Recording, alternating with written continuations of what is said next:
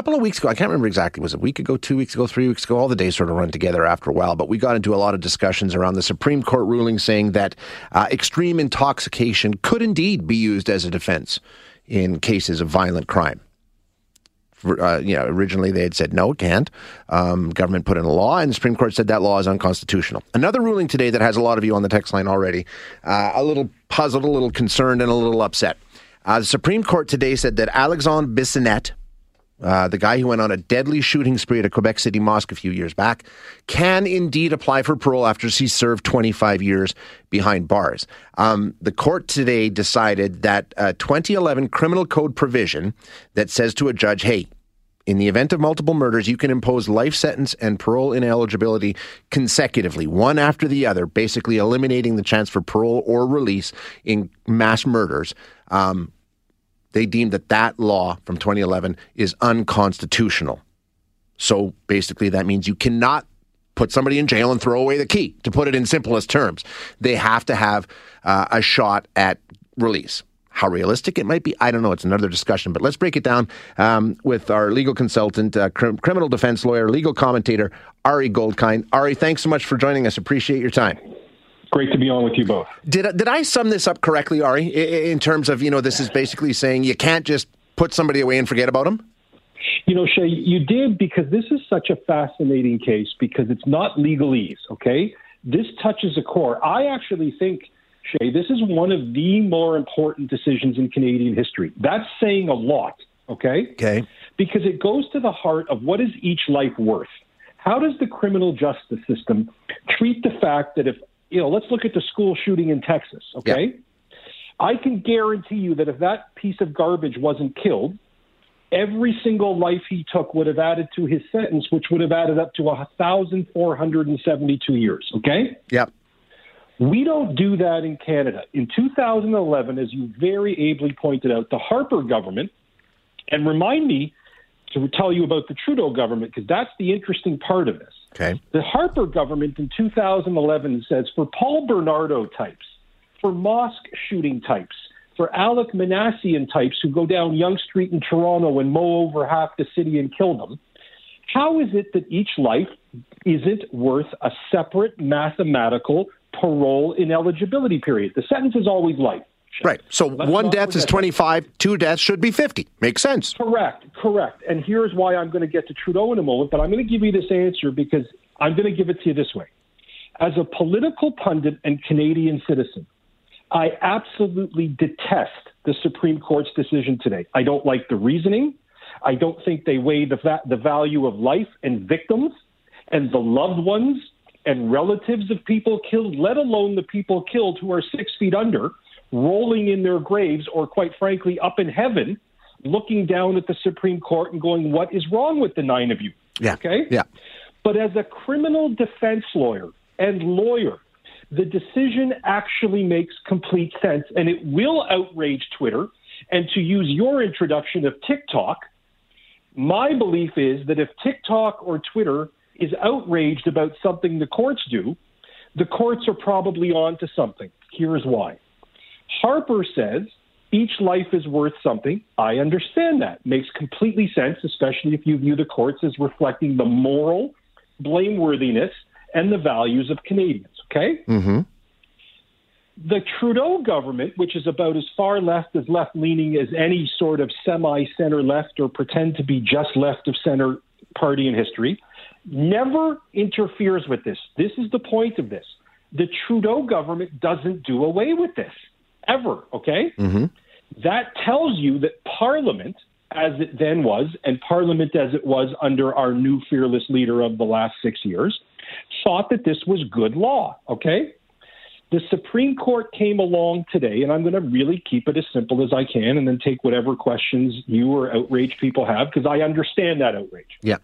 Parliament has said, look, ladies and gentlemen, the moral argument that each life is worth double, triple. If you take 3, you shouldn't be able to apply for 75. The Supreme Court says that's not our battle. The moral part of that argument is a different form for a different day, okay? Yeah. What the Supreme Court says is this.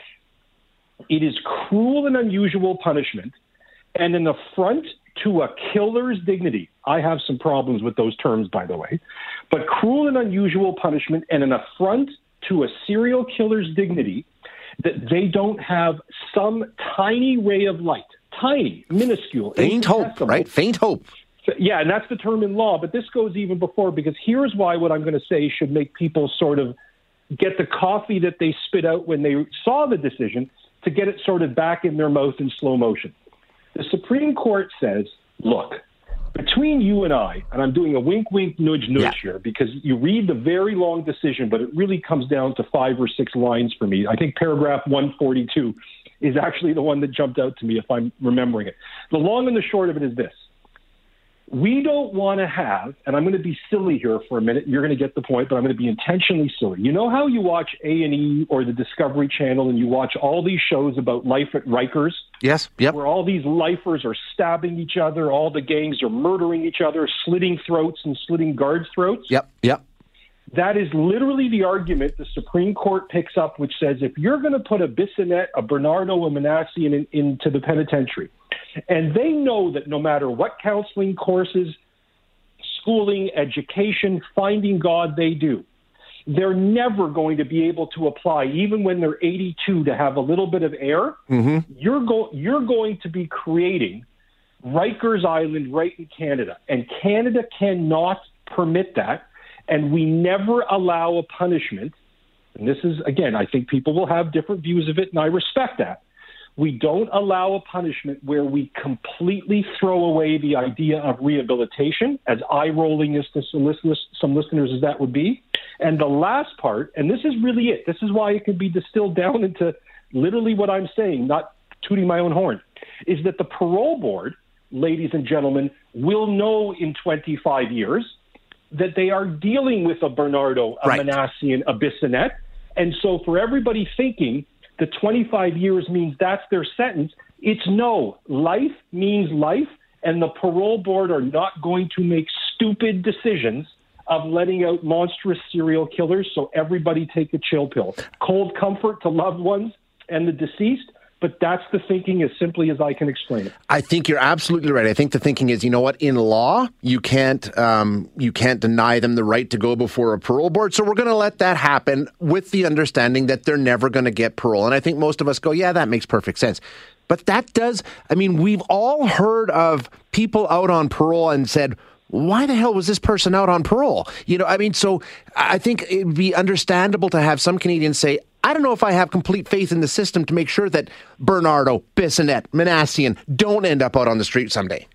And I'm not so sure Canadians should have full confidence in our system. I think there are many flaws in our system from top to bottom. Generally, the parole board will not let out a Bernardo. Yes, they let out people that go out and reoffend, but the numbers statistically of lifers who are released is infinitesimally small, and even those that are released, there is statistics that the Canadian public should not be outraged. I thought you were going in a different direction about parole hearings, and here's where I would come at it.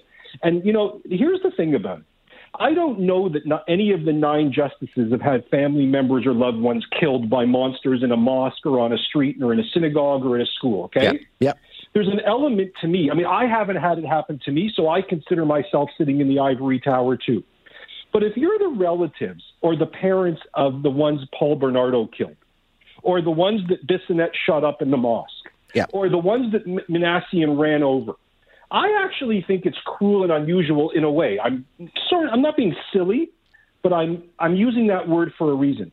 I think it's cruel and unusual that in 25 years or 22 years, Alec Manassian, just like Paul Bernardo did last year, will apply for parole, even though it's a complete waste of time and an affront. But what happens is all the relatives and loved ones have to drive to Kingston, Ontario, or to Edmonton, Alberta, and they have to sit there and look this man in the eye while he does this. That to me, and again, I've never had this happen to me, but I have empathy for those mothers and fathers and children and friends who will sit there and be put through this rigmarole and to say, well, that's in 22 years, grief fades. No, I don't think so. You start talking about families who've had their children and loved ones robbed from them, that is a scar I understand you never heal from. So to me, the balancing here seems a little bit off because I don't think we're a bad country if we say from our Supreme Court, and our Parliament actually said this, that judges have the discretion to do this. They never had to do it. They could choose to do it in certain circumstances. Does it make Canada a bad country if we as Canadians in a democracy say, look, if you shoot up a school like that piece of garbage did in Texas, that you actually don't ever get to breathe the same air as you and I, and maybe we create a jail where we keep these Rikers Island worries that the Supreme Court talks about. Okay, so maybe there's one really, really bad supermax jail in Canada. Yeah. But that's, to me, the balancing of my training as a lawyer and reading the decision versus being an ordinary, average citizen and political person. Yeah, and I think a lot of people would agree with you on that. Ari, fantastic as always. Thanks so much for your time today. Great to be on with you. That is Ari Goldkind, who is a criminal defense lawyer and a legal commentator, breaking it down. So, yeah, the decision is, and I think Ari's right, it comes with the assumption that, as he says, Paul Bernardo, Alex Bissonnette or Manassian in Toronto, who was charged with 10 counts of first-degree murder, these people will never see the light of day.